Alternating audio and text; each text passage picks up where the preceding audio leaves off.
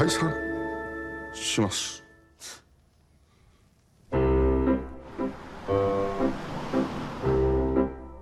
いや、どんな仕事をすれば？遺体を棺に収める仕事。遺体って死んだ人のことですか？何？冠婚葬祭関係。結婚式場？まあね。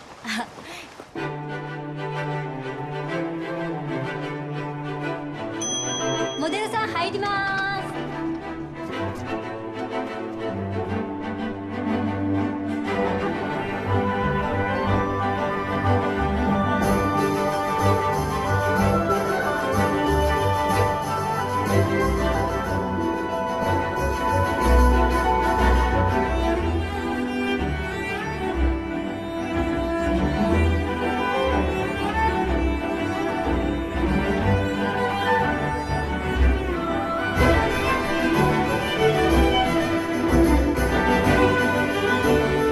マシな仕事だつけよ。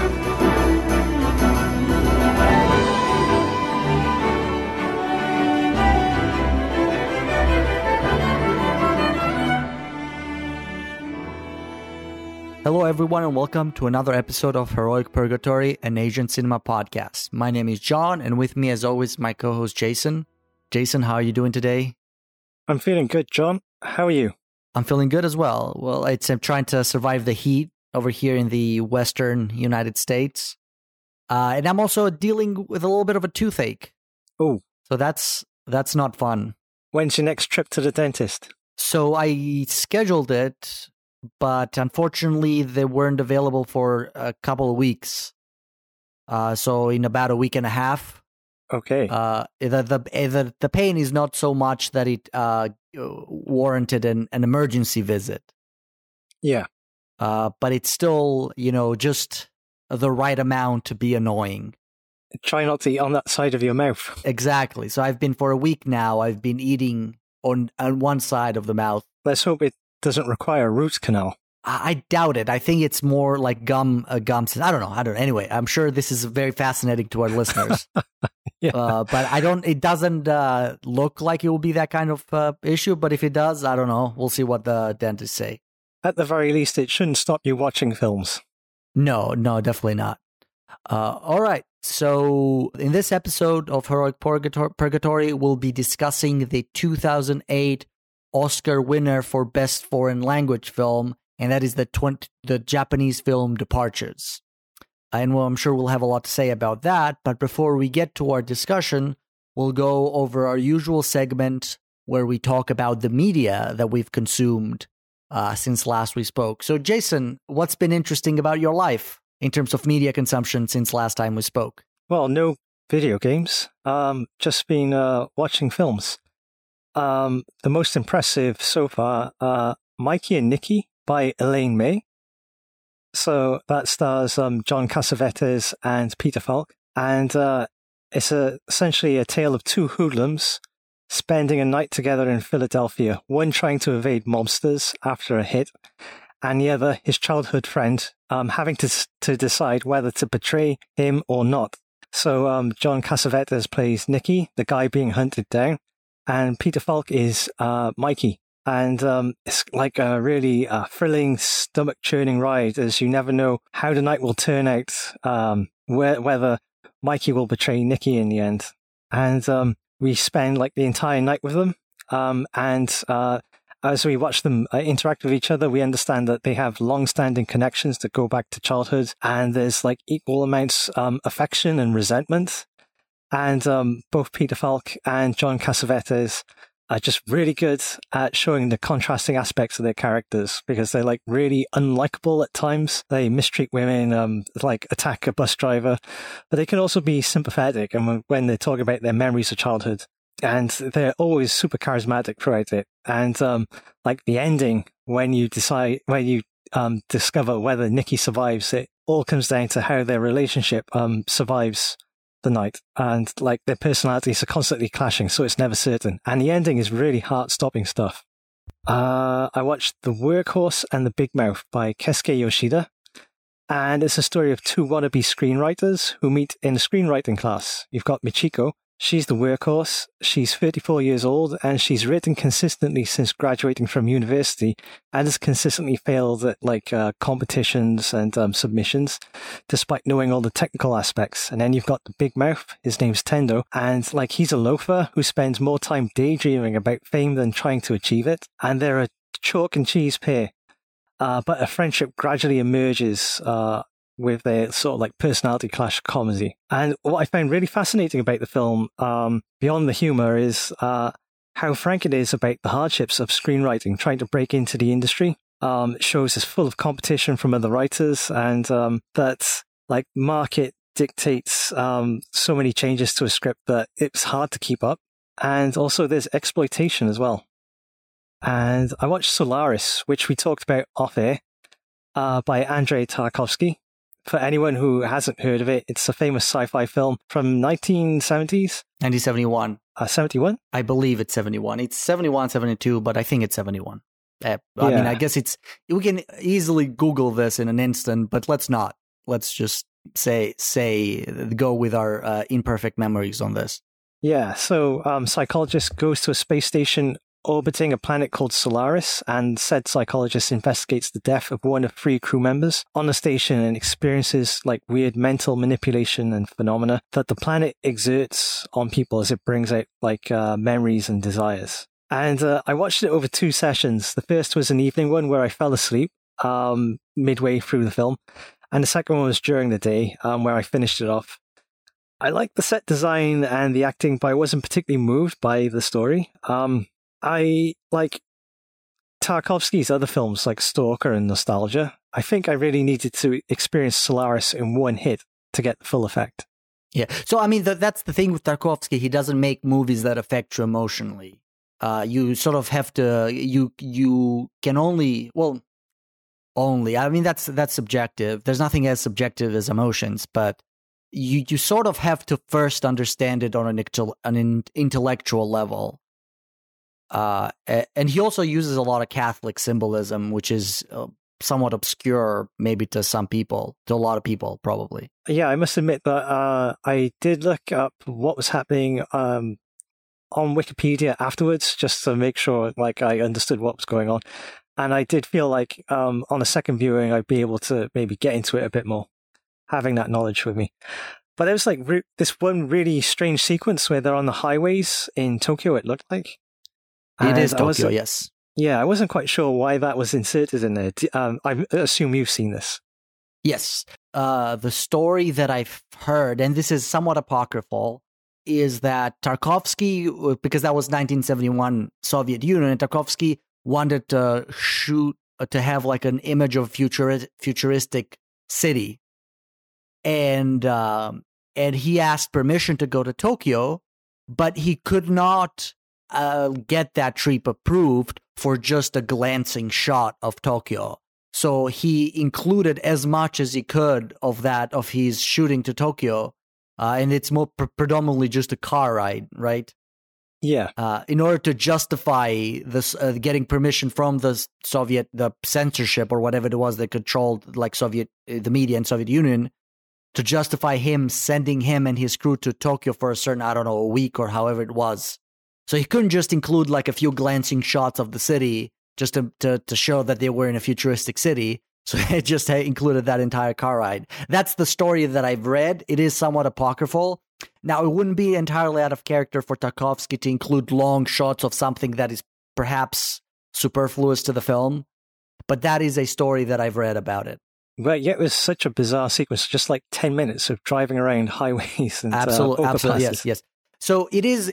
Tarkovsky is somewhat of a sacred cow in the cinephile world, and it took a lot of courage for me to come up and I'm being somewhat facetious here, but it took a lot. I always say that it took a lot of courage of me to sort of say that I don't like Tarkovsky, because I just don't enjoy his films that much. There are 2 exceptions, and that is Solaris and Stalker.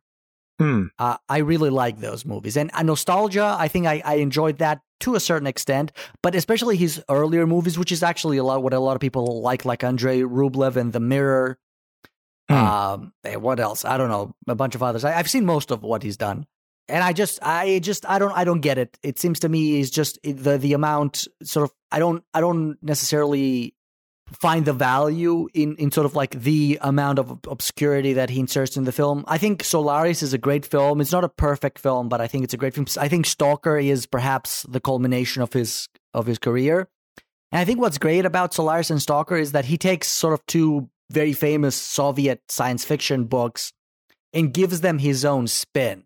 And so in the sense that you can appreciate either the novels that they're based on or the films on a completely different basis. And they are indeed very, very different. Yeah, didn't the author of Solaris criticize Tarkovsky's film for not including enough philosophy? I'm not sure. I mean, I know them. I might have read that and forgotten. I can't recall anything like that right now. But the author of Solaris, Stanislav Lem, is sort of a well-known for being a little bit of a curmudgeon. So he has. Well, I don't know if curmudgeon is the right sense, but you can find quotes from him criticizing just about anyone. He was especially very critical of American science fiction, with the exception of Philip K. Dick. He liked Philip K. Dick for some reason, although it makes no sense compared to some others, to what he praises about Philip K. Dick that other authors have done a lot better. And I think he was just a curmudgeon, that he just liked criticizing without necessarily having all the information. Yeah. Like, I know Tarkovsky wanted to make a different type of science fiction. Like, he himself criticized American science fiction for being too focused on technology, and like he inserted so much. Are you talking about Tarkovsky or Lem? Oh, Tarkovsky. Yeah. So here's my hot take is that I don't think Tarkovsky cared about making science fiction or not. To his mind, it was just an interesting idea that he saw the symbolist value on it. I don't think he cared about his movie really being science fiction or not. Okay. And so I don't like, even though Solaris and Stalker are very clearly science fiction movies, I think they exist in this sort of weird space that you can easily call them not science fiction, and you'd be somewhat right about it. Yeah. And especially both of them, the books, the source material, both Solaris and A Roadside Picnic, which is the book that Stalker is based on, they're very science fiction. There's no doubt about them. They don't have this doubt that his movies have. Yeah. Well, the other standout was Claire's Knee by Eric Romer. I'm not sure if you've seen that, but basically it's about a guy who is about to get married. He goes to his family's lakeside estate, Annecy, and is challenged by a former lover to resist flirting with two teenage girls who are holidaying nearby. I've seen other Roma films before, so I knew that the mood would be sort of sensual, slow, and very talky. And it's set in a world of the wealthy, and his characters are all, on the surface, like coquettish and really sharply intelligent. But the film gradually peels back their layers to reveal other aspects to them, like discomfort with relatives, lovers, or themselves. And the main character is the most exposed as like this really self-deluded, louche guy, a creep essentially. But it's like really fascinating watching Claire's Knee, because it put me in mind of Koji Fukada's film Au revoir Lettre. Like, he's one of a number of Japanese filmmakers who's heavily inspired by French New Wave films. And I also watched Departures for this podcast, and that was essentially my cultural consumption for the last 2 weeks. Okay. That was very nice. So for my media consumption or cultural consumptions, I think maybe that's a better term for it. I started reading a book called The Dying Earth by Jack Vance. And the only reason I'm reading this book, and it's sort of been on my list for a while, is because it's cited as a big sort of inspiration and source material for the original creation of Dungeons and Dragons, and particularly the magic in it. So it's a fantasy book, although it's not very clearly fantasy. The magic in it is a huge influence on the early versions or even the current versions of Dungeons and Dragons, and that it's very obvious reading the book. And it's an interesting, I mean, it's a well sort of in the fantasy world, in the fantasy and science fiction world, the speculative fiction world. It's a very well-known series, and Jack Vance is a a well-known author. And this is more of a sort of a fix-up, which was very common back in the 50s, where it was more of a series of interconnected short stories rather than a novel in itself. But it is sort of stories featuring the same characters and taking place in the same world. And it is interesting because this book, it's set in a sort of a presumably, or at least it's hinted that this, instead of being a fantasy, this is presumably a very far future of Earth when the sun is close to the end of its life, of the sun's life. And the world is post-apocalyptic, and the characters, sort of the most powerful characters, are magicians or spellcasters that cast these spells. But it is hinted that the spells are not really magic. They're just a very advanced technology that was created by humans a long time ago, but through a series of undescribed events, humanity has sort of regressed, or has gone through several apocalypses, has regressed to a point where people don't no longer remember, and sort of like just stumble upon these technologies like magic runes and books that sort of like teach them spells, but they're indeed just science that they just don't understand. So the book exists in this sort of like very fine separating line between science fiction and fantasy, and I find that very fascinating. I think the stories themselves are fun, but I nothing to be amazed by. But the characters and the world building is interesting. Yeah. In addition to that, I have been replaying Beneath a Steel Sky, a 1994 or 1995, somewhere 90s adventure game, and it's maybe one of the games that I played most frequently because it's a very short game and it's very funny. It's honestly like watching a long movie. That's how I view this game, and it is about. I might have even talked about it in the show before because it's something that comes up in conversation for me very often. But it's this sort of cyberpunk future set in Australia of all places, where one character who lives among the Aborigines in Australia, the outback, kind of sneaks into one of these sort of city corporations, and in order to find his father, or at least that's what it turns into, the story. And it's an interesting. There's a lot of humor. The music is great, and the game is just great. There's some interesting graphic, and it is done by Charles Cecil, who is the creator of Revolution Games, and it is in collaboration with one of the co-authors of Watchmen. What's his name? Dave Gibbons, I think. Okay. Is that his name? I haven't read Watchmen in a long time. So Alan Moore was one, and the other guy. So he and the other guy was more of an artist. So Alan Moore was more in charge of the story, and the other British guy was more of in charge of the art. And that's the one that he's also sort of was on the crew that wrote this game. Yeah. Anyway. Something else that I've done is I watched RoboCop and Starship Troopers, mostly because, and sort of they're both Paul Verhoeven films, great films. I'm sure you've seen them. There's no need to go on about them very long. But I was reading about them recently and how they're very relevant in today's world, and they partially are. And so I wanted to revisit them, and they're films that I've seen many times, but they're always fun. Like that's the thing with Paul Verhoeven's brief 10-year tenure, 15 years, something like that, tenure in Hollywood, where he made some really interesting movies, some really silly movies, but some really interesting movies as well. And for some reason, his science fiction movies seem to make the most impact. Basic Instinct, I've never been a fan of that movie, but it's obviously legendary in what it is. And Showgirls, which don't think I've seen. No, I haven't seen that one either. Yeah, it's that one's the one that he's kind of self-incited as his worst film. And I think he's the only one who showed up to his Razzie ceremony for that film. Is it receiving something of a renaissance now? People are unironically liking it?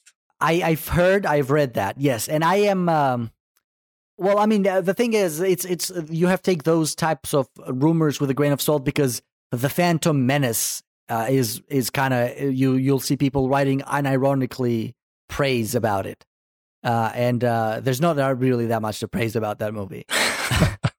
So, and this is from someone who is admittedly not a big Star Wars fan, and I will still say that The Phantom Menace is the worst of them all. But anyway, and I watched not entirely, but part of The Farewell, by I've seen before but I wanted to rewatch it because it actually I thought it was somewhat today's film Departures reminded me a little bit of it, and I think the director of that is Lulu Wang. Is that her name? It stars Awkwafina, and I think it's based on a story by Awkwafina, but I think the director is Lulu Wang, or maybe it's the story by Lulu Wang. Okay. Anyway, I'm sure you've heard of the film, right? I mean, it was a big a few years ago. I think it won a bunch of awards or something. Oh, is it about the dying grandmother? Yes, that one. Yeah, I've heard of it. And I've also watched parts or rewatched, of course, just like The Farewell, because I'd seen it before, of Tokyo Sonata by Kiyoshi Kurosawa. We talked about this off air. Yeah, and it's mostly because, I mean, maybe it's relevant to today's film, maybe it's not, I'm not sure, but it's mostly because it came out the same year. And that was the one I could think of that came out the same year. And I said, I'll revisit it. So I just watched parts of it. Yeah, I didn't have that much time. I've been, just like last time, I've been extremely busy. In addition to being a hit, to being a continued hit wave here in the United States, which is always kind of, I don't know about everyone else, but it always kind of brings my productivity down because when I can't go outside in the day, it seems that the day becomes more and more suppressive in a sense. Very laborious. Exactly. But with that said, that is my cultural consumption since last time we spoke. And I think that was a good selection. Okay, so after that, we have our usual news segment. And there are two, I think, interesting news items that we've kind of jotted down here. And one is the selection for the 2022 Foreign Film Awards, which is, again, relevant to the discussion. And you sort of, or I forget if it was you or me, who sort of like saw this on Twitter about South Korea sending their nomination already. And it was, of course, unsurprisingly, Decision to Leave by Park Chan-wook.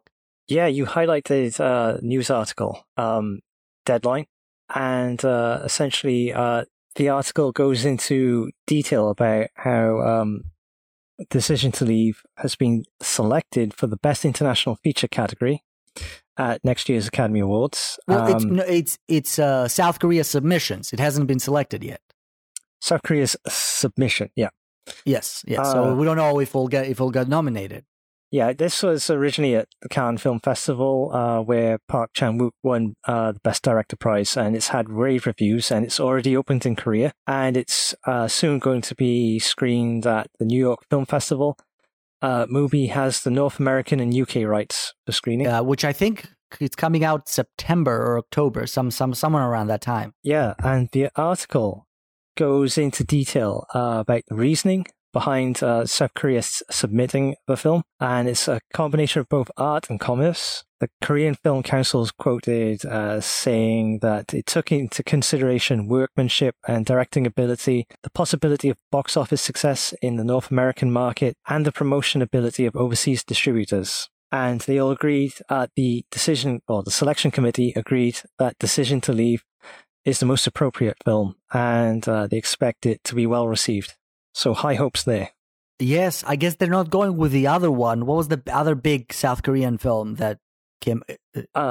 Broker and The Hunt. Broker, by starring Song Kang-ho, I think, right? Yeah, directed by Hirokazu Koreeda. Yes, so I guess they're not going with that one. Just judging from the descriptions and the trailers, I think Decision to Live seems the more interesting film. But Hirokazu Koreeda, I guess, he is a critical darling, so... Yeah, Decision to Leave has just wowed critics who've seen it, and looking forward to a wider release come this autumn.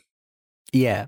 So it is, I mean, I was surprised it is a little bit early for this. So generally submissions don't happen until at least a few months later. It's only August. And I think I Googled it. I did a quick Google before the show, and the only 3 countries have done this so far. So it's only Ireland and Switzerland, in addition to South Korea. Yeah. So I think the submissions happen much, much closer to awards. And I think the selections happen in January, or the shortlist happens in January. And then we get, the official nomination sometimes in February or something like that. Yeah.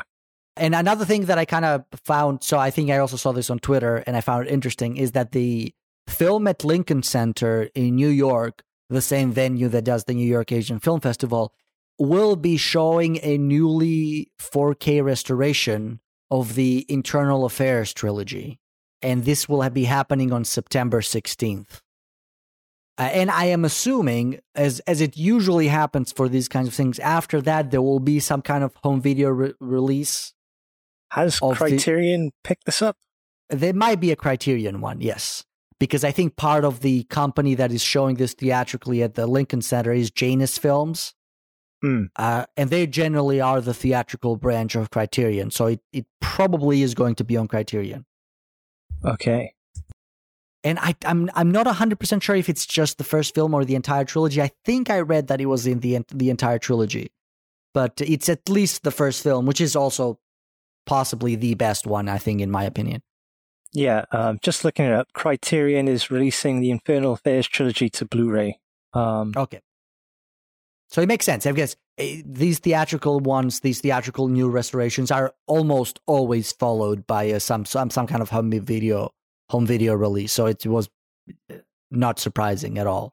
And like the Infernal Affairs trilogy, at least the first one is fantastic. Looks like film at Lincoln Center's going to be screening 1 and 2.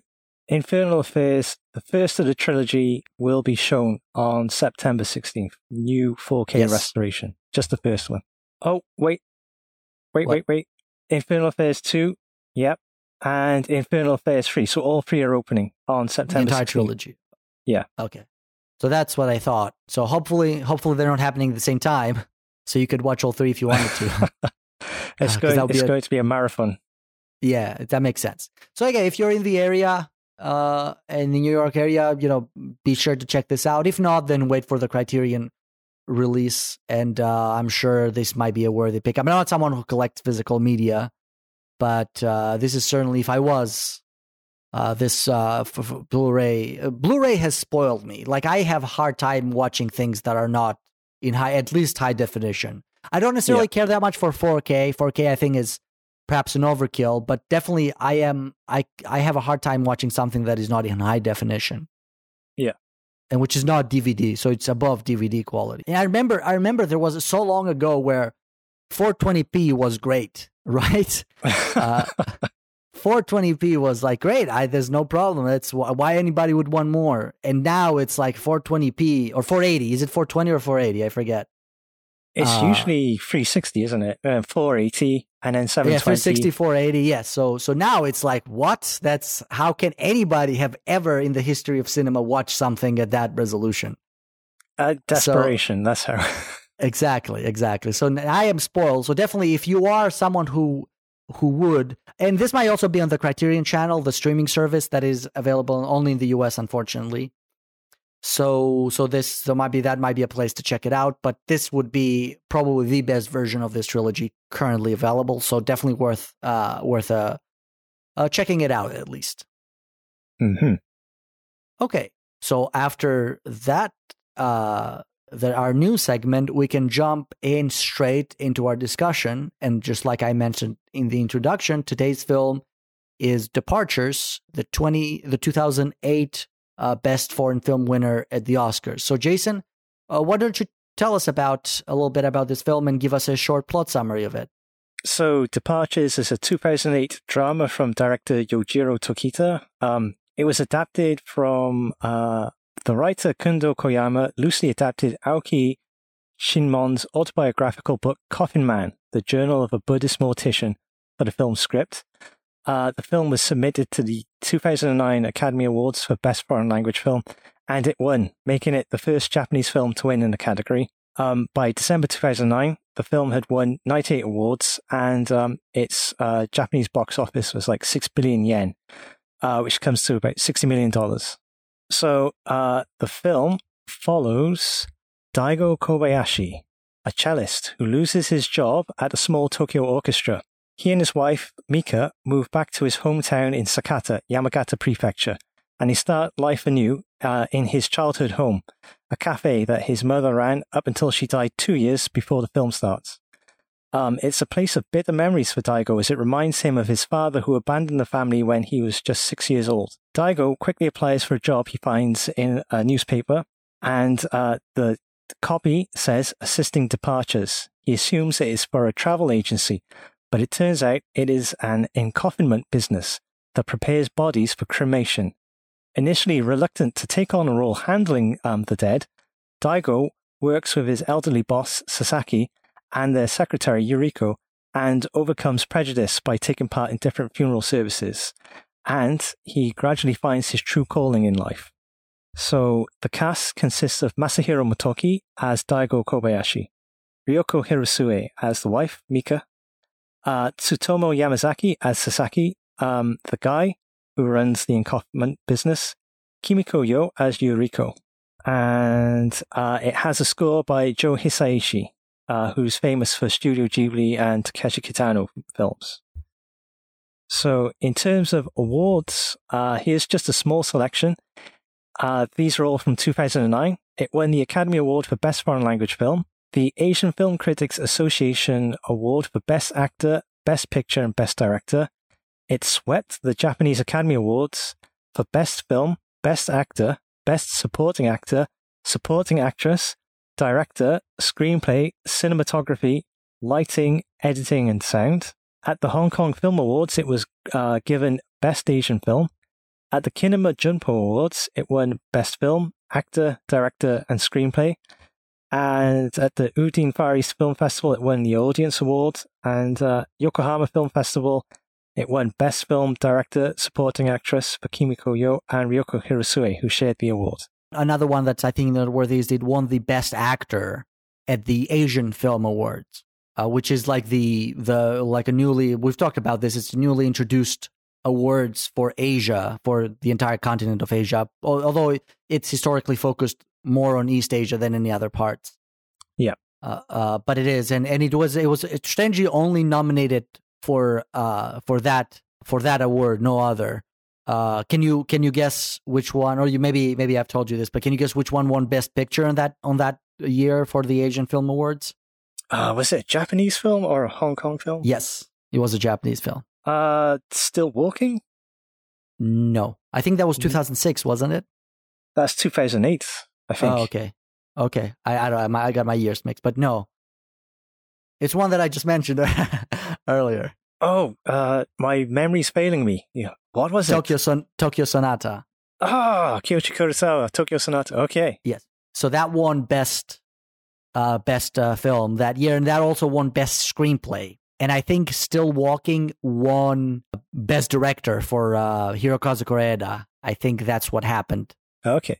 Yes. So Motoki won Best Actor, of course, in the Asian Film Awards. And I've talked before that I have a lot of respect for those awards, because I think their choices are always really good, even though they've historically kind of been limited to East Asians. I think they kind of rectified that later on, but originally they were a lot focused on East Asia. I think their selections are excellent. I think they've exhibited very good judgment. And so Hirokazu Koreeda won Best Director that year. Best Actor went to, of course, Motoki. Sorry. Another funny.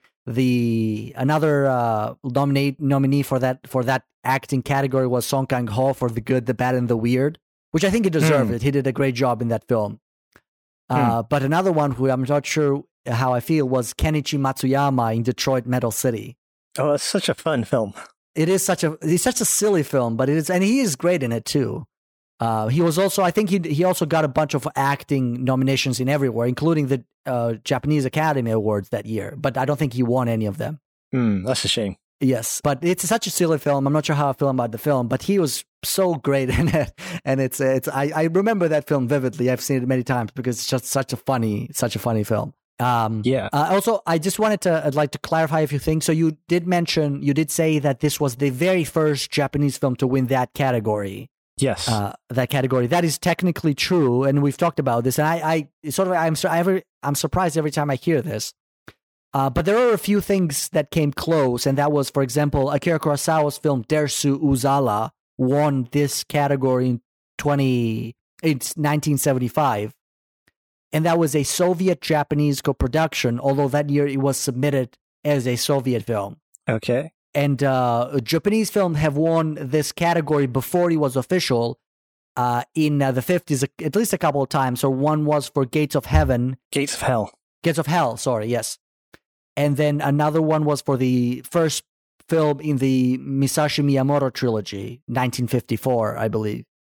Okay. However, those don't count technically because they were before this category was established. They were honorary awards, although they were for best foreign language film. Yeah. But it wasn't sort of as rigorous. There wasn't a nomination process and everything. It was just they picked a film out of who knows what bag. And I'm sure there was maybe political reason as well, because that was like around the time where the US was strongly trying to sort of like re-establish the Japanese government and Japanese economy. And that was part of that campaign to sort of like rebuild it, not re-establish it, but rebuild it. And maybe there was some political motivation there, but they are there nevertheless. So, but officially, for a Japanese submission, since the award was officially sort of created, Departures is the first one to have won it. Yeah. And Drive My Car the second.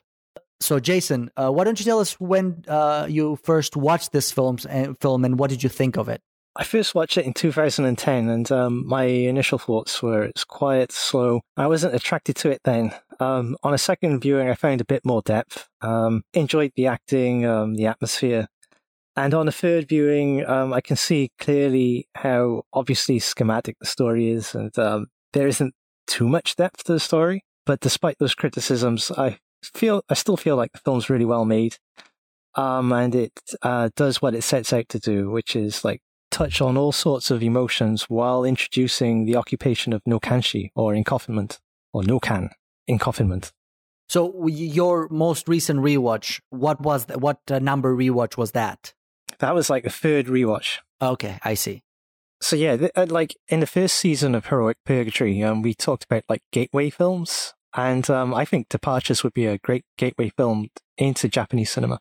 I think so, yeah. I think it is easily accessible, and I think we can talk about this later as well, but I do think that it was had like a decent theatrical run in the US. Was a decent... At the time, I feel like the infrastructure, the theatrical distribution of Asian films was not as well established or as well catered as it is now.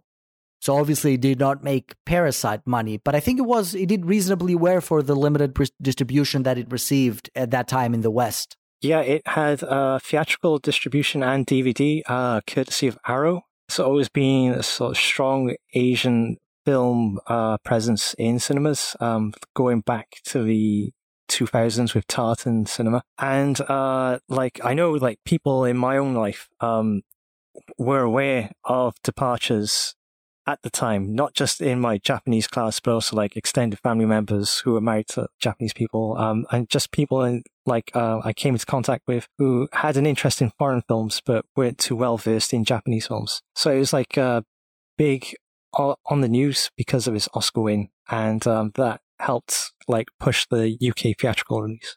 Absolutely. I think had this film been released later, like let's say around today time, I think this film had the potential to be as popular as Parasite. I don't know if you would agree with that statement, but it definitely has, I don't know that as popular, but I think it could exist in the same category because it has that sort of like popular appeal aspect of it that I think it can definitely exist in that space. Yeah, it definitely has like on top of like that Japan aura around it. It touches on universal emotions, and it's so well made. I know like Roger Ebert's review, he writes something like all the fundamentals are solid, and it's true. It's just like you can get into the story. Like foreshadowing is pretty obvious, but it's just so well constructed, and you go along with it, and it's well shot. Beautiful music by Joe Hisaishi. It's got it can easily appeal to a wide audience. Absolutely. So to jump back to my first experience with this film. So this came out around 2008, and that was around the time where I was sort of well into my Asian cinema fandom. And it's also, as I've said before, I'm someone who follows the words very close. And back then, I followed them even more close than today. So I was aware of this film before it even got nominated because it was in a lot of prediction lists of the film. So I I must have seen it either at late 2008 or early 2009. I forget exactly when, but I watched because I knew that it would get nominated, or I knew that it had a very good chance to get nominated, and perhaps I was aware that it made the shortlist because the shortlist is often published before the nominations are decided. So and of course, as a big Asian cinema fan, this being the only Asian film to be in the nominees that year, I sort of sought it out right away, and I think I fell in love with the film immediately. So this was an instant like for me, and I remember watching it multiple times around that time. So in the space between 2008 and 2010, so in that 2-year span, I've seen this film at least 5 or 6 times. And then I did not watch it until I revisited it for the purposes of this episode. And I will not betray all my feelings about this film, but I definitely found more flaws in it now. And I would agree with you with your statement that I do not think this is as deep as I had originally thought. I think it is a great film. It is a very well-made film. It is a textbook great film. I don't know if you would agree with that statement. Yeah, it's you can feel like it's sort of precision-tooled filmmaking where every element is just being thought out, given the right amount of weight. There aren't too many idiosyncrasies. Nothing to pull you out of it. It's a gentle ride, takes you by the hand, introduces you to just enough culture and sort of like drama that you kind of expect, and it's just a satisfying experience because it's so well made. Yes, and maybe the sentimentality, I think maybe it's a tad too much. It doesn't verge on at the point of Korean melodrama. It's not there at all, but it is, I think, maybe the sentimentalism of the film. I think maybe it's too much at times, although it is effective. Then that's why the film, I think, has a lot of room for popular appeal. But I was sort of, while watching it this time, and I liked it. I still liked it. I think the film this time, as opposed to previous time, I think the film takes a bit to sort of like, it took me a bit. So the first maybe 20 to 30 minutes, it was a slow start for me. And then when they get to that first ceremony on the 35-minute mark or somewhere around the time, I think that's where the film really starts get going. This is where I really saw what I had originally liked about the film. But I tried to sort of like remember back and examine my feelings as to why that film had appealed to me so much. And I think subconsciously it wasn't so much the film itself as it was that for the first time in my lifetime, I was seeing an appreciation of Japanese cinema from the mainstream.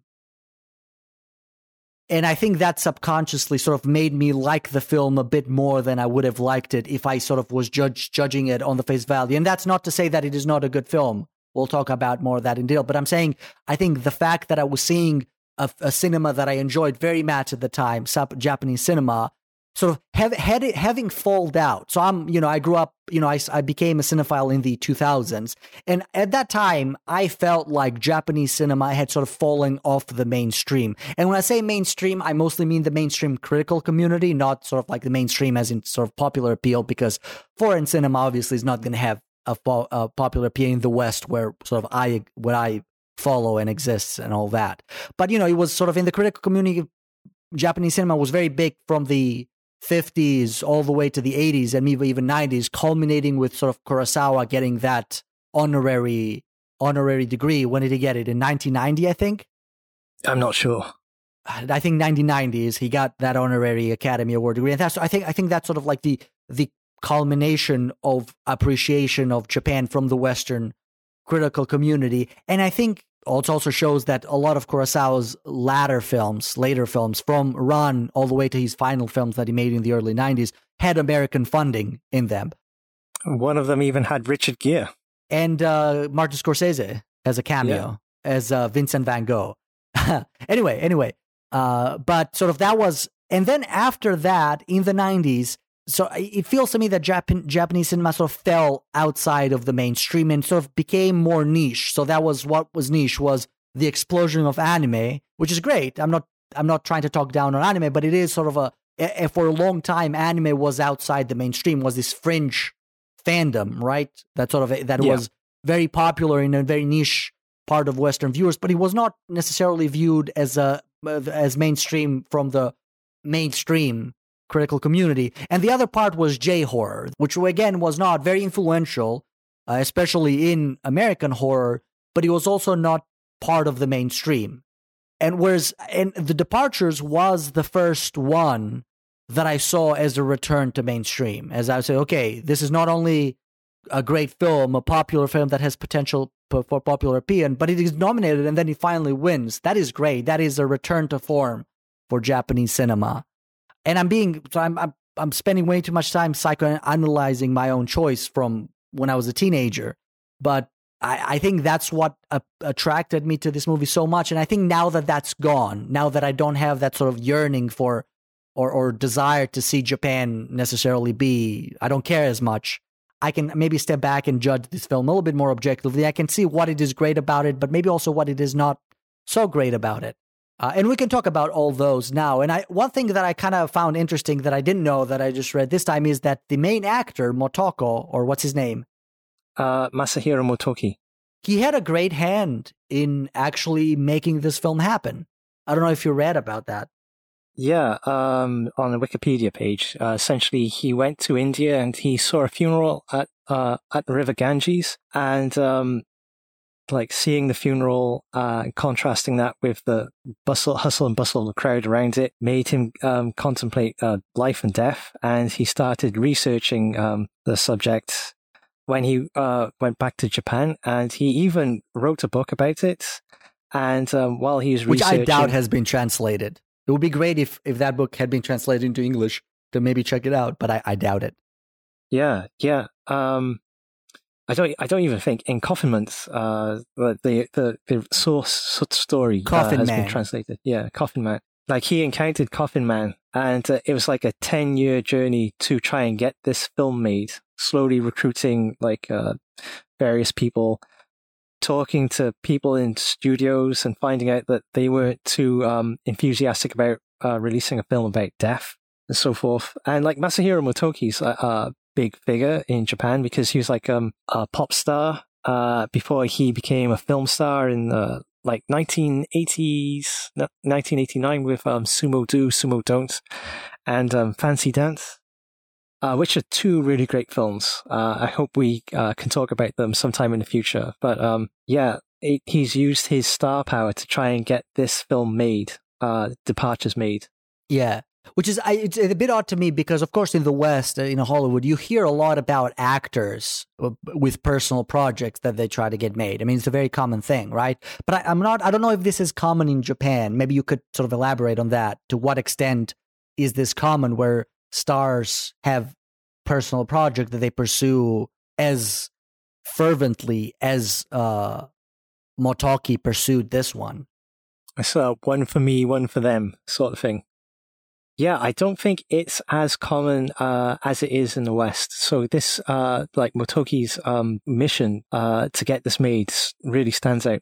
Yeah, so that's why it took me by surprise a little bit. And I have news for you. Coffin Man, the Journal of a Buddhist Mortician, is available in English. Ah. You can buy it on Amazon. Funnily enough, apparently the author died last weekend. Oh, interesting. Okay, I guess maybe that should have been in our news section. Yeah, his son performed the encoffinment ceremony on him. Interesting. And also about this book, it was translated in 2002. So I guess it was popular or significant enough before the movie came out, because you can sort of see being translated as a result of the popularity of the movie. But no, this was, I don't know if it's in print anymore. You can probably only find used copies or copies that are just left as stock. But it was at one point translated. Internet Archive, maybe? Maybe, yeah, I don't know. I'm sure you could find it if you wanted to. There's got to be used copies. But it is translated, and it was translated, it's been available for quite some time. Well, yeah, this is, like, reading the Wikipedia article, it's like, we talked about curmudgeonly authors earlier in the show during cultural consumption. Apparently, the author of Coffin Man was unhappy with the film because it ditched a lot of the religious elements from his book, and the writer inserted sort of like the melodramatic subplot of Daigo getting rediscovering his father, essentially. Yeah, and I don't know if he was, in my opinion, that was a right choice to sort of like, I think without that personal touch, just being sort of it would have been a very dry movie. Even despite the emotional charge that sort of like these ceremonies have on like sort of like some of the extras, basically. There's a lot of extras crying in this movie. Yeah. It's the culmination of his character arc, essentially. Absolutely. Absolutely. But do you know anything about whether that was the actors, so Motoki's, who was sort of like in charge of this project, or whether it was that the directors? And this was, I think, one of those films where the director was just a director for hire. I don't think he contributed as much to this as perhaps like the screenwriter or Motoki himself. I'm not too sure about that. I know like Motoki, really into method acting, did a lot of research on Nokan and practiced a lot. Yes, he did a lot of research on that, and he learned to play the cello. Yeah, and the writer Kundo Kiyama, he's a veteran of TV shows. I'm not sure, but it seems like over the course of 10 years, like various people had a role in shaping the story. Absolutely. Speaking of actors, so the other sort of really impressive actor in this was Tsutomu Yamazaki, who played the older master of the ceremony. I forget his name in the film. Sasaki. Do you recognize him? Tampopo. Yes.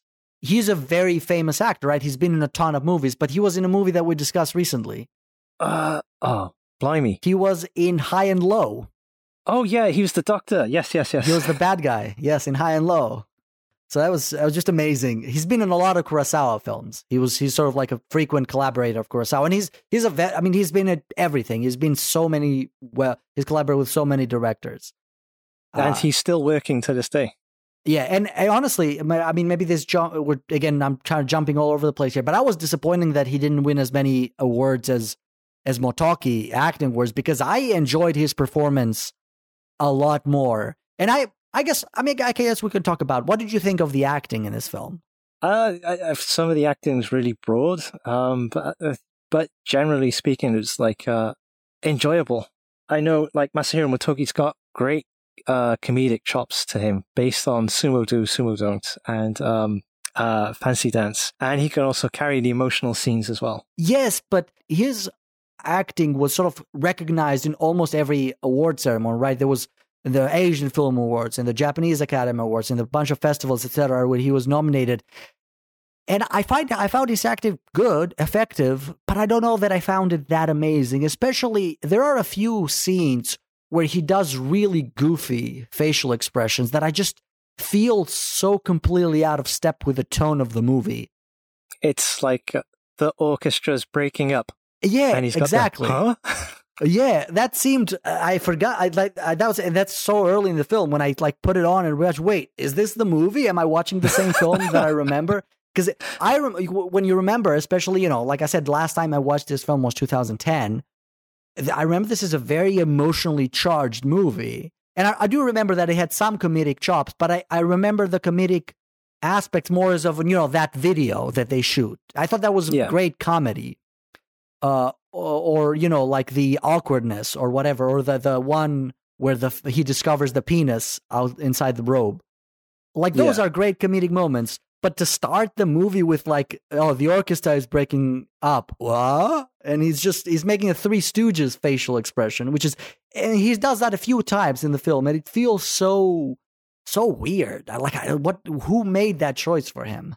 That was probably the biggest misstep in the film. Like, everything else is well done, but that one stands out, which is why we both highlighted it. Whereas I think Yamazaki of course, at best he could have gotten a supporting role. I don't know if he did get a supporting role award, at least at the Academy, at the Japanese Academy Awards. It's the best supporting actor, yeah, so he did.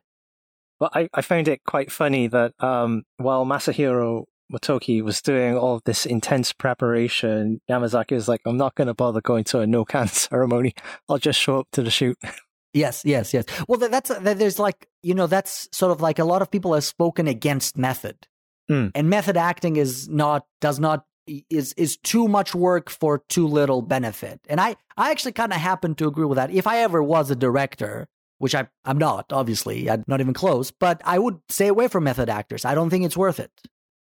I don't know that I think there are plenty of actors, great actors, who achieve just as good of results without going through that hassle of just pissing off everybody around them to be method, like Daniel Day-Lewis in My Left Foot. Like, that's the most extreme example that I've read. I don't know if you've seen that movie. It was put on in high school to keep everybody quiet. I think Jared Leto and Shia LaBeouf have given it a bad rep. Yeah. Anyway, so going back to this. So yes, like I said, I think what you said, this was a well done film, and that goes to the acting. I just don't think that it was, amazing. If I'm sort of to be crass about it, it didn't impress me that much. And maybe those very few goofy moments kind of colored the rest of him. But when he is great in the scene in the end where he is finally performing the ceremony on his father. Yeah. But also the film, by that point, the film is so sentimentally charged that you're not sure if it's the acting or if it's everything else, the music, the situation, sort of like the others crying or anything. Or even the moment when he discovers that his father is in the next village over, and like he's furious. And it's that moment of furious just like really shakes the film. What did you think of his wife? Ryoko Hirosue. So she's like teenage star, singer, actress, partly down to characterization, partly down like she plays the character broadly. She hasn't got much to do, really. She's like, most of the characters are in service to Daigo's growth in the end. I would agree with that. I think she does a good enough job with what she's given, but she's really not given that much. Yeah, she's essentially the loyal wife. You can hear her in the background, oishiso, and like she's pleased at getting food and stuff, and then a little bit of resistance when like all the cultural taboos come up, and then she falls in line essentially. Yeah, so that, especially with her character, I had a lot of problems in the beginning. Mostly in the beginning of the film. Like I said, the film really picks up like around the 30 to 40 minute mark when he witnesses the first full ceremony. And I think that's what really gets like becomes the greatest part, where it's like the really most effective part of the movie. The beginning, there were a lot of little things that kind of bothered me. For instance, in the beginning, he is in the orchestra, presumably not making that much, and he gets fired from it. And we also, not he gets fired, but the orchestra gets dissolved. And then we found out that he spent like 18 million yen on a cello. Yeah. It seems ridiculous, right? Like I looked this up. I specifically looked this up. So in 2008, 18 million yen would have been around $150,000. That's even more if you include inflation. But I started looking up what is a good professional cello cost. Like not a practice cello, not a cheaper cello, a cello that can be used by professionals, professional grade cello. And you can get one for as low as $20,000. And the higher end are at $50,000, and that's with today's prices. So while it is, and this is a rabbit hole that is maybe useless, but it's the kind of thing that bothers you, right? Like you can definitely find cellos that are $150,000 and even more, but you don't need that. And someone who is presumably not really making that much money, it seems to me like, why would he go into that debt to get an 18 million yen cello or $150,000 cello?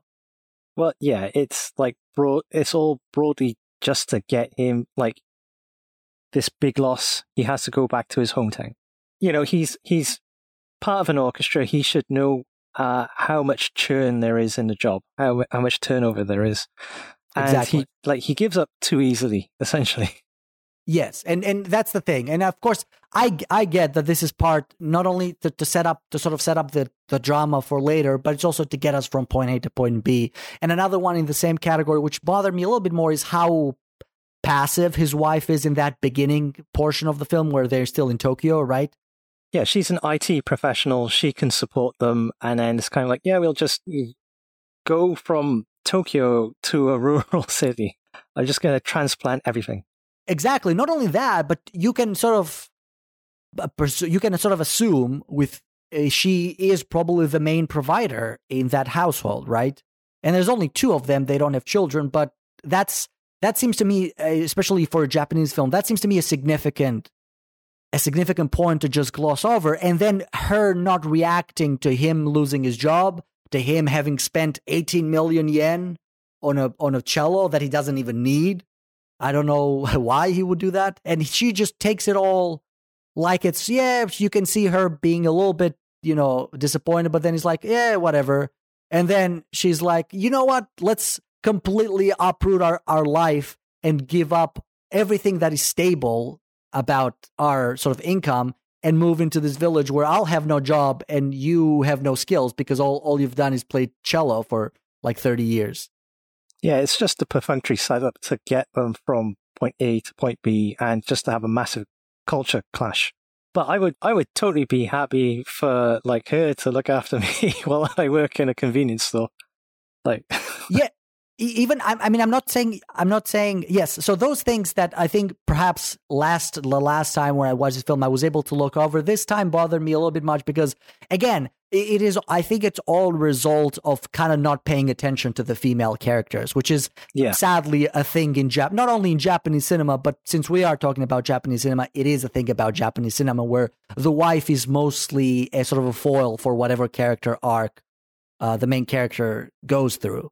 Well, it's like I said earlier, that she's not given enough to work with. She just presents an obstacle and then she falls back in line. Yes. So presumably the main provider. She could have, I think we could have had the same film maybe even a better film if she gets mad for him and then they still do it, Maybe she can still work as an IT developer online. I mean, this 2008, it was not unheard of at the time. Yeah. A website designer or whatever from the village.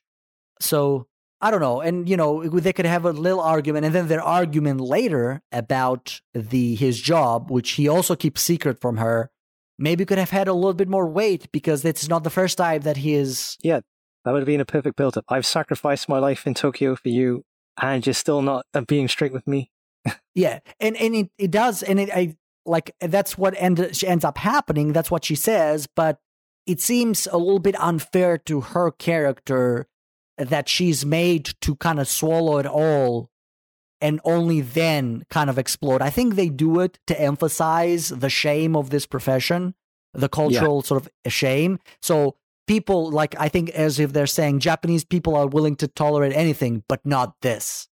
Yeah. Which I think was and I can sort of see why. I can see why they would go that, but I think it is from the story point, I can see it why, but I think it is a great disservice to that character for them having to sort of go that route. I think like other films from the same time period, which do a much better job at fleshing out all of the side characters, like we've talked about Tokyo Sonata. I mean, that's why I brought it up. Yeah. It doesn't deal with the same subject matter, so they're not necessarily like a double feature quality, but it is a film that I think sort of deals with, life and sort of like, life in Tokyo, like the social norms and all that. But it does it in a way that it is more nuanced. It is more perhaps understated, doesn't have the same emotional impact, but it is able to sort of like see life from all aspects of a family. Yeah. Talking about family, Still Walking, which you mentioned earlier. Which I have not seen. Oh, okay. Or if I have seen, I don't remember because I mentioned this before. Koreeda's films kind of blend together in my mind. So I don't think I've seen, but if I have, then maybe if you summarize the plot quickly, maybe I have. Is it that they go to the father's house in the country? Yeah. Well, they go to the father's house at the seaside. The older son I have seen it. Died, and the younger son is not taking over the medical practice. I have seen it. But yeah, and he's married. He's going to marry a divorcee. But yeah, and another film called All Around Us, which is like 2 hours, 30 minutes, but like it's all about people. There's so much depth to the characters, and the female characters in each of these films given so much depth. So yeah, exactly. So this is done. It feels like the character depth is sacrificed for maybe bringing up the sentimentalism that originates from the sort of that cultural taboo that exists in sort of like society, which is, I don't know, maybe you're more familiar with Japanese culture. I am completely on board with this being a thing. I'm just not convinced that it is as much of a thing in modern times. I read somewhere that most encuffment happens in hospitals nowadays, like something like 90% or something. Yeah, so I've talked to some friends, a girlfriend about it, and it's kind of like Departures was an eye-opener for many in Japan because most people die in hospitals, and encoffment is usually handled by funeral services or the hospitals. So no-can could be subcontractors to funeral parlors, or the funeral parlors might do it themselves. What I'm saying is those who do it, they're not necessarily viewed as untouchables, like in this film. Yeah, they're just people with jobs, right? Or is that a thing? Like death is like people. It's got the history of like prejudice due to Shinto tradition, anything connected to death or is seen as unlucky or as an unhappy thing. It's an impurity that people want to avoid catching, essentially. And so, like the prejudice that Daigo encounters is like he's working with dead bodies. Nobody wants to be near him, including his wife Mika, because he's as close to death as it gets. And this sort of thing also affects the bunraku people who are discriminated against, But it also covers things like childbirth and menstruation and leather working, things like that. I don't think it's as big a thing now as it used to be in the past, but there's still discrimination against it, bunraku people. I mean, I can imagine there's, some nurse or hospital staff that deal with death as much as the characters in the film. And I find it hard to believe that they would be discriminated against. Oh, you're a nurse, don't touch me. Yeah. But like the whole no-can thing is a business venture now, and more people are aware of it. I can see it maybe in more rural areas where perhaps people are more close-knit together, and there's that sort of culture is perhaps a little bit more susceptible to that kind of behavior. Yeah, it's probably not as bad as it used to be in the past. But for dramatic purposes, it's perfect for the film. But that's fine. Yeah, that's fine. And that's right. And it didn't bother me for two things. And I mentioned at the beginning that I saw a film, The Farewell. And that film was widely successful. It was received very well, but I never like it because the entire premise rests in this Chinese cultural tradition that people don't tell their parents or their family members about a terminal disease. Okay. Yeah, exactly. And the entire dramatic tension, the entire dramatic core of that film is based on that one. So as the grandmother gets lung cancer and the family decides not to tell her, and there's only one, the young daughter, who thinks that's wrong and they should tell her.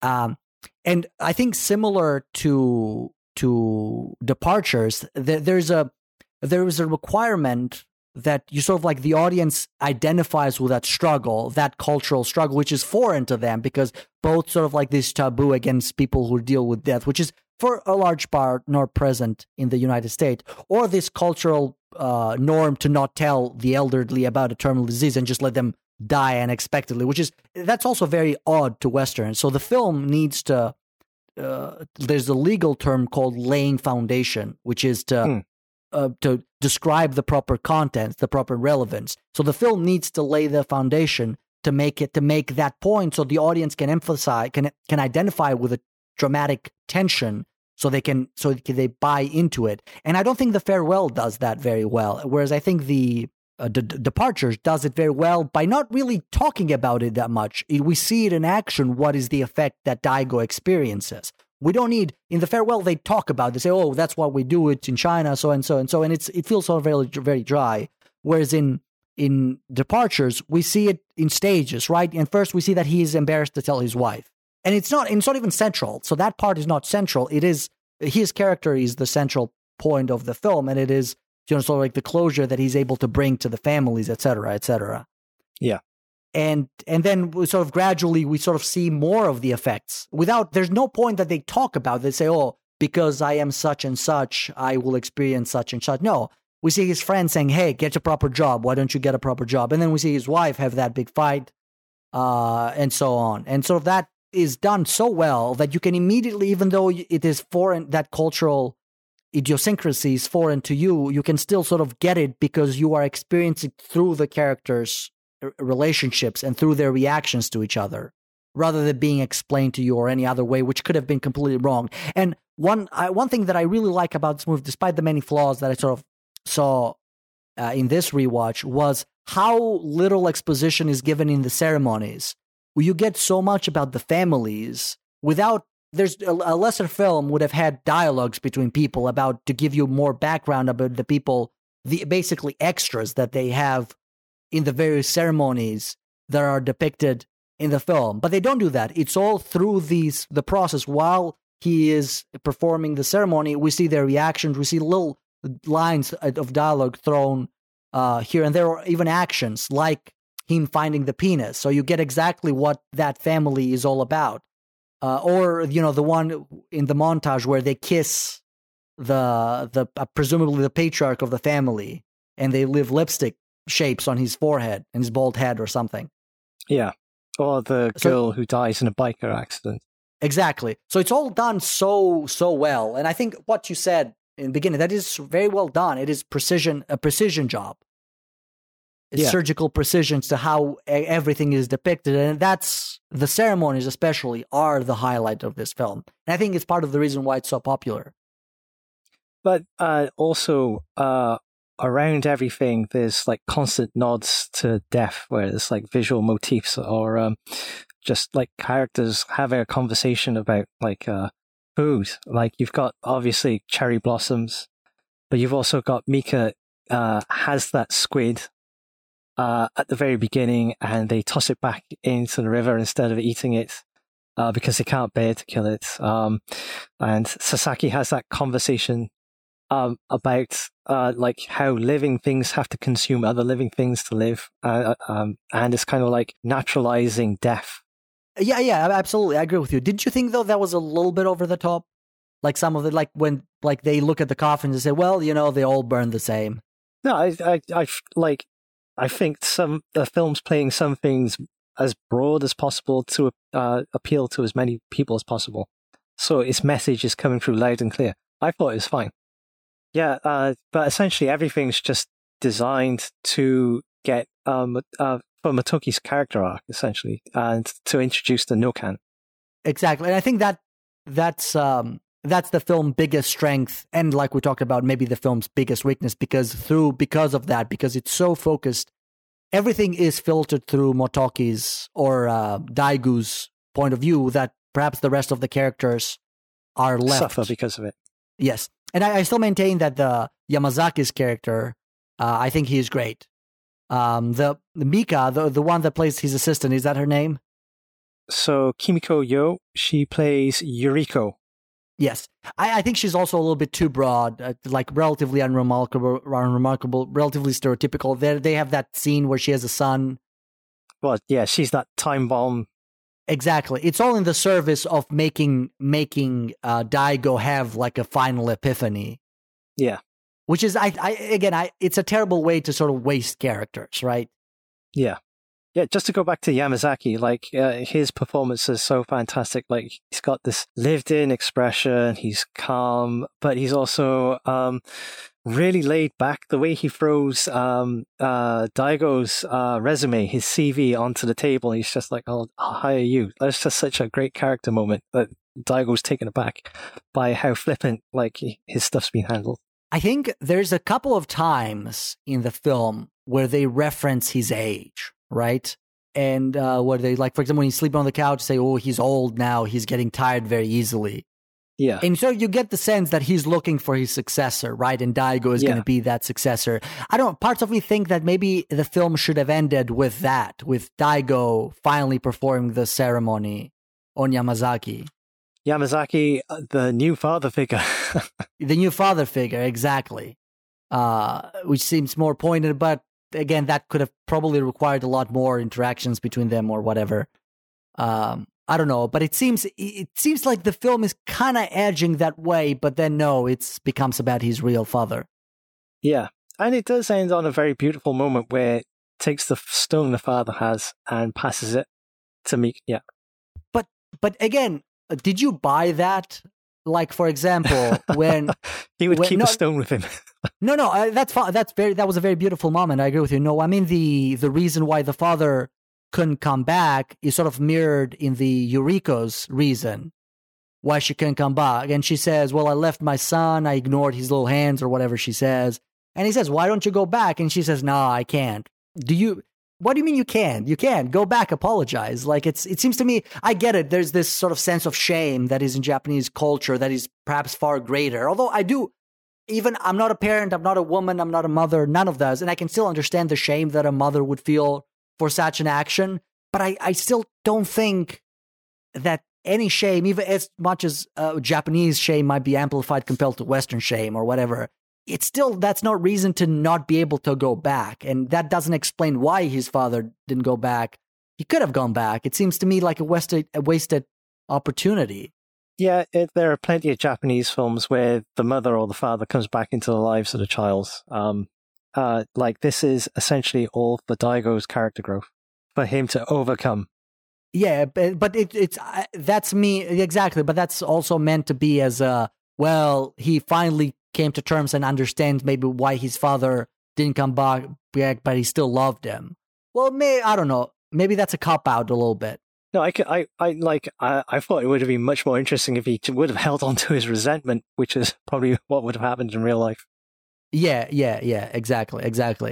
Another maybe perhaps a bit less severe, but is how his wife comes around after she sees him perform the first ceremony, where she's extremely prejudicial, and she comes back after she finds out that she's pregnant, and she comes out. It's somewhat coy, and perhaps maybe like a real, from a writing perspective, maybe that's kind of like the very like hint of non-broad personality that they give her, something that is perhaps a little bit more specific for her, that she's trying to be very manipulative. She's coming back with the intense, like with a feeling that, oh, now I'll use this as a way to convince him to drop that profession and find a more decent job. Yeah. But then she sees the first ceremony for someone that she knew, the lady in the bathhouse. Yeah. As soon as she's introduced, death flags. Yeah. Maybe that's also a little bit maybe too convenient, but again, it works. I'm not saying it doesn't work, but I think if you were to be 100% realistic, people don't let go of their prejudices that easily. Yeah. But it's fine. Like, again, I'm just mentioning that as a minor pet peeve. It's not. I think it works in the film because you cannot have a film where the wife was going to keep that resentment forever. It has to. You have to, for this kind of film, you have to find a way to reconcile them. And as any way goes, I think that was a perfectly fine way to bring them back together and perhaps have the wife come around and even maybe appreciate what her husband does, and even to a greater extent. And she becomes generic again, which is fine, I guess. Beautiful symmetry. Yes, exactly. But you're right. But for his father, I think more realistically, he would have kept that resentment. And it would actually be an interesting, although for the tone that the film goes for, maybe wouldn't fit so much. I don't know what to say. Maybe it would, maybe it wouldn't.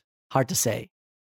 Well, this has been sort of shaped, at all the edges have been shaved off.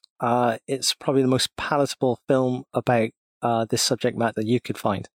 I also find it a little bit funny and interesting that when his wife leaves him, we have no good sense of how long she's left for, but he's made no effort to get her back, right? At least not effort that we see. He's so happy when she finally returns, but we don't even see him making a phone call or being refused a phone call by his wife, trying to like the cliche scene of him calling his wife and going to voicemail or something. Like none of that.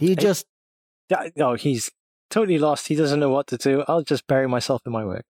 Yeah, but I don't know, some effort. I don't know. It's anyway. I guess they would have probably. Maybe that was a deleted scene that they felt they just didn't need it in the final version or something. Yeah. What did you think of the film's sentimentality? Again, like this is to make it as palatable to as wide an audience as possible. It's playing on sentimentality, and I accepted it. I thought it was fine. I'm not expecting social realism from this. Like other films released this year, other films released in 2008 do a much better job at that it knows what it wants to do. Departures knows what it wants to do. It wants to appeal to as many people as possible. And sentimentality is part of that. I agree. Yeah, and I think they could have gone a little bit to less with it, and I think that would have gone hand in hand with maybe making the other characters a little bit more solid, more worked on. Yeah, like it did feel like that moment with the cherry blossoms just before they ended with the father. That could have been an ending in itself. Having said that, I was saying, oh man, this film is too sentimental. Like, whoa, like they could have toned it down. At the same time, I was crying. So, yeah.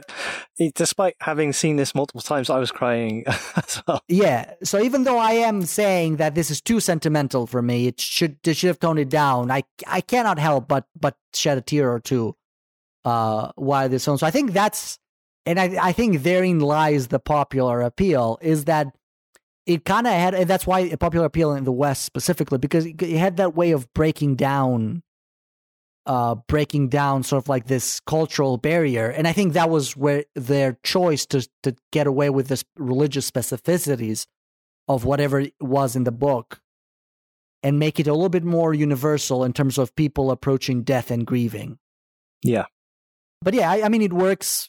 They could have toned it down a little bit, and it's, but yeah, like you say, they had a specific vision in mind and they stuck to it. And I think it's not my ideal treatment of the subject matter, but you cannot deny its results in terms of eliciting an emotional response. And sometimes you can't argue with that. Like even we often speak of melodrama as it's a negative thing. And in most of the times you could always tone it down a little bit.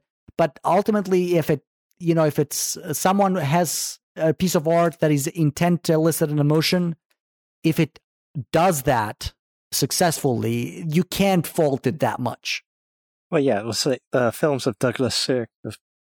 Those are melodramas, and they're some of the finest films ever made, and it's all in service to eliciting emotions. Yeah. Sometimes I think it can get too much where you feel manipulated. Like the classic example is killing dogs or killing pets.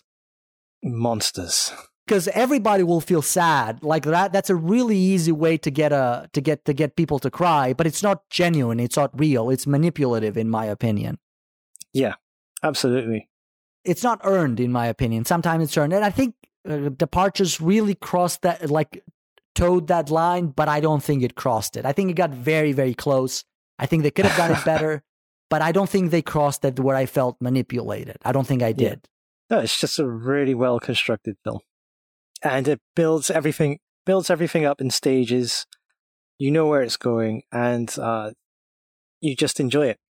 Yes, and I think it's not surprising. It's a textbook directed film, and it's not surprising that the director has not really done anything before or after this.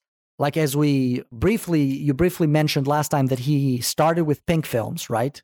Yeah, a lot of directors of that generation, well, not all, but many directors sort of cut their teeth in the pink film industry. Ryuichi Hiroki, Takashi Ishii, Shusuke Kaneko, even Kiyoshi Kurosawa directed a pink film. It was kind of like a good way to get into the film industry and get that experience. And Yojiro Takita is like a bit of a journeyman director because he's tackled all sorts of films, genres, so like samurai films, like When the Last Sword is Drawn, Shinjuku Shark, The City That Never Sleeps. When the Last Sword is Drawn, he did that? Yeah. I've seen that one. I'm going to look it up just to make sure I'm not wrong. Don't think so. Oh, you're right. Okay, so I take back that I don't think he's done anything famous. I've seen that film, and I remember enjoying it. This was before Departures. Yes, 2002. That's right. I looked up. He also had a film in the 90s, which also stars the same. What's her name? Ryoko Hiruse in the 90s. That also looked interesting. Was it Himitsu Promise? Yes, Himitsu. I think the one where the spirit of the mother like goes into the daughter or something like that. Which is a story that's been done a number of times in Japan. Yeah. that looked interesting from what I looked. And then with The Last Sword Drawer is, I think, a good film. Although now that I'm kind of thinking about it, it has some of the same maybe over sentimental tones that Departures has. So I guess there's a thread in his career. But I don't think any of the films that he did after Departures, you'd think his career would explode, but I don't think any of the films that he did after Departures are known. I know that he collaborated with Joe Hisaishi one more time for his next film. Yeah, like maybe. Yeah, I don't think he's achieved the same high that he did with Departures. He did a bunch of Tenchi, the Samurai Astronomer. I think that one where is also soundtrack by Joe Hisaishi. But other than that, I don't think any of the films that he's done have been particularly well received. I think his last movie, according to, I mean, he might be quite old also, but his last film was from 2018. Sakura Guardian in the North. At least 3 films, When the Last Sword is Drawn, Departures, and Himitsu, if that is as good as the premise seems to suggest. 3 films out of a long career. That's not a great number, a great track record, but perhaps a good, like you said, a good journeyman director, a good technical director that, if given good material, can do an acceptable job. Yeah. I don't know if you've ever heard rumors about this getting remade in the West. I could imagine it getting remade in the West, but I haven't heard any rumors. It's something I couldn't find the article about it, but it's something that I've seen pop up occasionally, either on Twitter or on Facebook or on these various like IndieWire type of sites and whatsoever, that, such and such name is attached to the remake. And I don't think anything has been greenlit or anything, but it's something that I've seen talked about. I don't know how I feel about it. I don't know. This feels like a very Japanese topic. Like, we don't have anything similar here.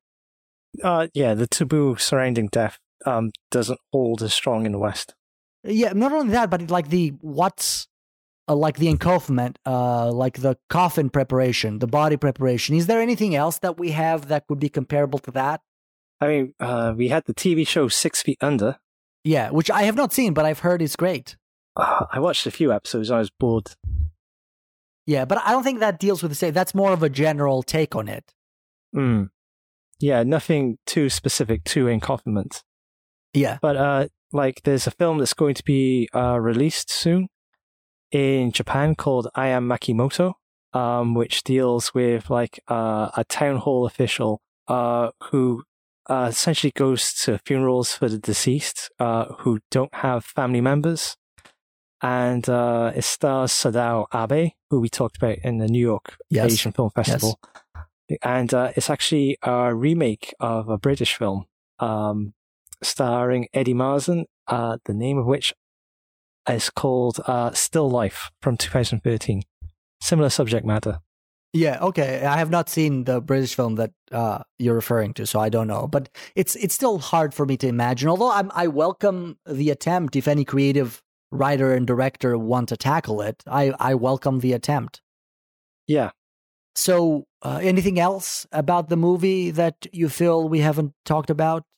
I think we've covered everything except Joe Hisaishi's music, but I don't really have too much to say about it. It's kind of like what you would expect. It's heavy on the cello. There are some really beautiful moments, such as when you're transported to the fields of Yamagata Prefecture and Daigo's playing the cello as he's achieved some sort of ascendancy. I mean, beautiful music. It's mostly the one theme, right? Yeah. But it's a beautiful theme. And it's Joe Hisaishi. I'd say it's right if you've heard Joe Hisaishi's soundtrack before. It's along the same line, not to take anything away from it. It's still a beautiful soundtrack, but it is very much in his style. Yeah. Okay. So when you gave a summary of the film, you mentioned all the awards that it's won, and this really swept the awards. And you scratched the surface. Like, again, the Oscar, possibly one of the highest honors that a film not in English language can achieve. It swept in the Japanese Academy Awards, their Oscar equivalents, Asian Film Awards, Hong Kong Film Awards, a bunch of festivals, etc. So the question that we always ask at the end of every episode of the season is, do you think this deserves the awards and or the recognition that it's got? There are better made films or films with much more depth. Not necessarily, it's hard. I think it, like with Parasite, it's the right film at the right time, and all the elements going into the film came together so wonderfully. Like they understood, like the filmmakers understood what they were going for, and they hit all their marks to make a film with such broad appeal that's so well made that it probably did deserve the awards it got. So do you think it's fair to say that or do you have anything to say about the fact that not that many people talk about this film as much? It sort of hasn't remained on the zeitgeist, but then again, like a lot of foreign films don't. Yeah, but I even think... in discussion, so just to finish that thought, even in discussion of Japanese film, I think like this is not really talked about. Well, you have to differentiate between like cinephiles who are going to naturally gravitate towards Still Walking and Tokyo Sonata, and a general audience who are probably like they have memories of watching this, maybe even fond memories, of people who are just curious. Like they'll be introduced to Japanese cinema through this film. You're more engaged with that community. What have you observed? Which community? The Japanese film viewing community. Oh yeah, like cinephiles in general. Like everybody talks about Tokyo Sonata and so. No, I'm talking about Departures. Departures, yeah, it doesn't get talked about as much. Okay, what about not cinephiles? What about sort of Japanese? I mean, I think like everybody who's viewed it still talks about it now. It's just okay, interesting, interesting, yeah.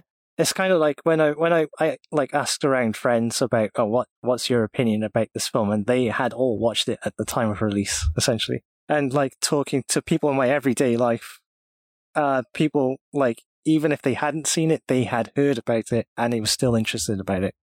Yeah, and I can see this film having a popular opinion, and we talked about the right film at the right time. I think maybe this was the right film at the wrong time. Like I mentioned at the beginning, perhaps had this come a bit later when the non-cinephiles, the general population, to use that term, it was more used to seeing foreign films as they are released, either in the cinema or, on streaming services. Now, this was not a thing in 2008, right? Yeah. This would have probably been a lot more popular. I don't know about in terms of recognition and awards, but at least in terms of popularity, I think this missed that opportunity. This missed the window. If this came out at maybe 2015 or maybe even today, I don't know. I don't know how this would have been received today, but a little later when the infrastructure was there, I think this, at least popularly, I think this would have made a lot more money, just to put it bluntly. Yeah, I agree with that assessment. So to answer my own question, does it deserve the recognition? I think so. Because I think, this is the perfect one. This is a perfect gateway film, a film that is a really good way to introduce someone to Japanese cinema. It has a Japaneseness to it. So it's not just a film that happens to be Japanese. It is a film there is a Japanese DNA to it, but it's also a very good, accessible, enjoyable film. That's why I almost wish it had been released later, so he had gotten that popular appeal, so he was more talked about in the consciousness of those who do not necessarily would watch a Japanese film on a regular basis. Maybe it would pop up more often in someone's Netflix queue or something like that. Yeah. Where it's not there now. It doesn't have quite that effect. Yeah. In terms, now the second part of the question, does it deserve the awards? I don't know. I would say probably not. There are better Japanese films that came out this year, better Asian films that came out this year. But sticking to Japan, that we have Tokyo Sonata, which I think is probably my favorite film of that year, one of my favorite films of that year. There is I'm blanking on the other one that we just talked about. Still Walking, which I've admitted I'm not the biggest Koreeda film, but again, he makes masterpieces. He's a master of his craft, and Still Walking has a lot more depth to it, has a lot more character, has a lot more not sentimentality, but sort of meaningful relationship between the characters. There's that, and even if we specifically go to the Oscars, I think there were better films that year. I think so. I haven't seen every category, but this was nominated alongside the Bader-Meinhof complex, which is a German film directed by Uli Edel, who I think passed away recently. I think he did. I'm not sure. But so I thought that's a sort of a historical drama about a terrorist group in the 70s Germany. Yeah, my mother's got a book about it. Yes. So I thought that was a better film. And there's also Waltz with Bashir, which is an animated film about the Israeli occupation of Lebanon, was it? Israeli-Lebanon war of the late 80s, early 90s. And it's specifically about a specific massacre that took place from Lebanon generals that Israel reportedly took a blind eye, showed a blind eye. So they're not necessarily directly responsible, but they didn't do enough to stop it. And it talks about, it's about this sort of like collective amnesia that the every soldier who fought in that war sort of experience. And that is a fantastic film. It's also one of my favorite films of that year. And it's an animated, very interesting style of animation. It's a documentary. It's an animated documentary. Yeah. So it's a great film. And I think both of those films, I haven't seen The Class, which is a French film. I haven't seen Revanche, which is an Austrian film. Haven't heard anything about them. Maybe they're good, maybe they're not. Who knows? But those two, Waltz with Bashir or the Bader-Meinhof complex, either of those, I think, deserve to win that award over Departures. And again, Departures is a great film, very fun to watch. Despite all my complaints, I was in tears for most of it. That's how good it is at what it's trying to do.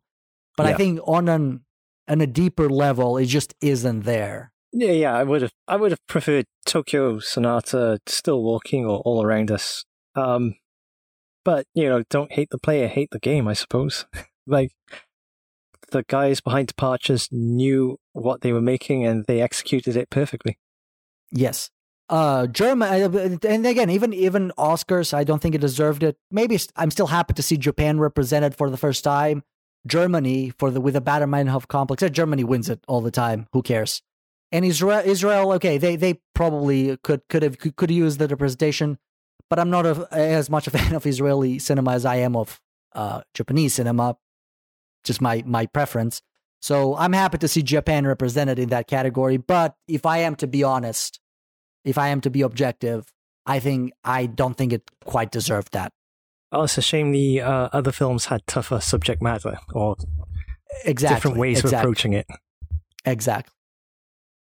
Okay, then this was. I think this is it for our discussion for the film Departures. We've decided that for next episode we're going back to South Korea and we're talking about the 2008 film Burning. 2018. 2018 film Burning. Thank you, Jason. All right, so anything else, Jason, before we close the episode? Yeah, I'd like to thank the listeners and hope they get the chance to see Departures, and I hope they get in contact with us to give us their thoughts on the film. And keep watching Asian films. Thank you for the discussion, John. Absolutely. Thank you, Jason. And like you said, if anybody has any comments, questions, suggestions, concerns, please let us know at heroic-purgatory.blogspot.com, or you can tweet us at heroic-purgatory, all in one word, on Twitter. Other than that, we'll see you next time.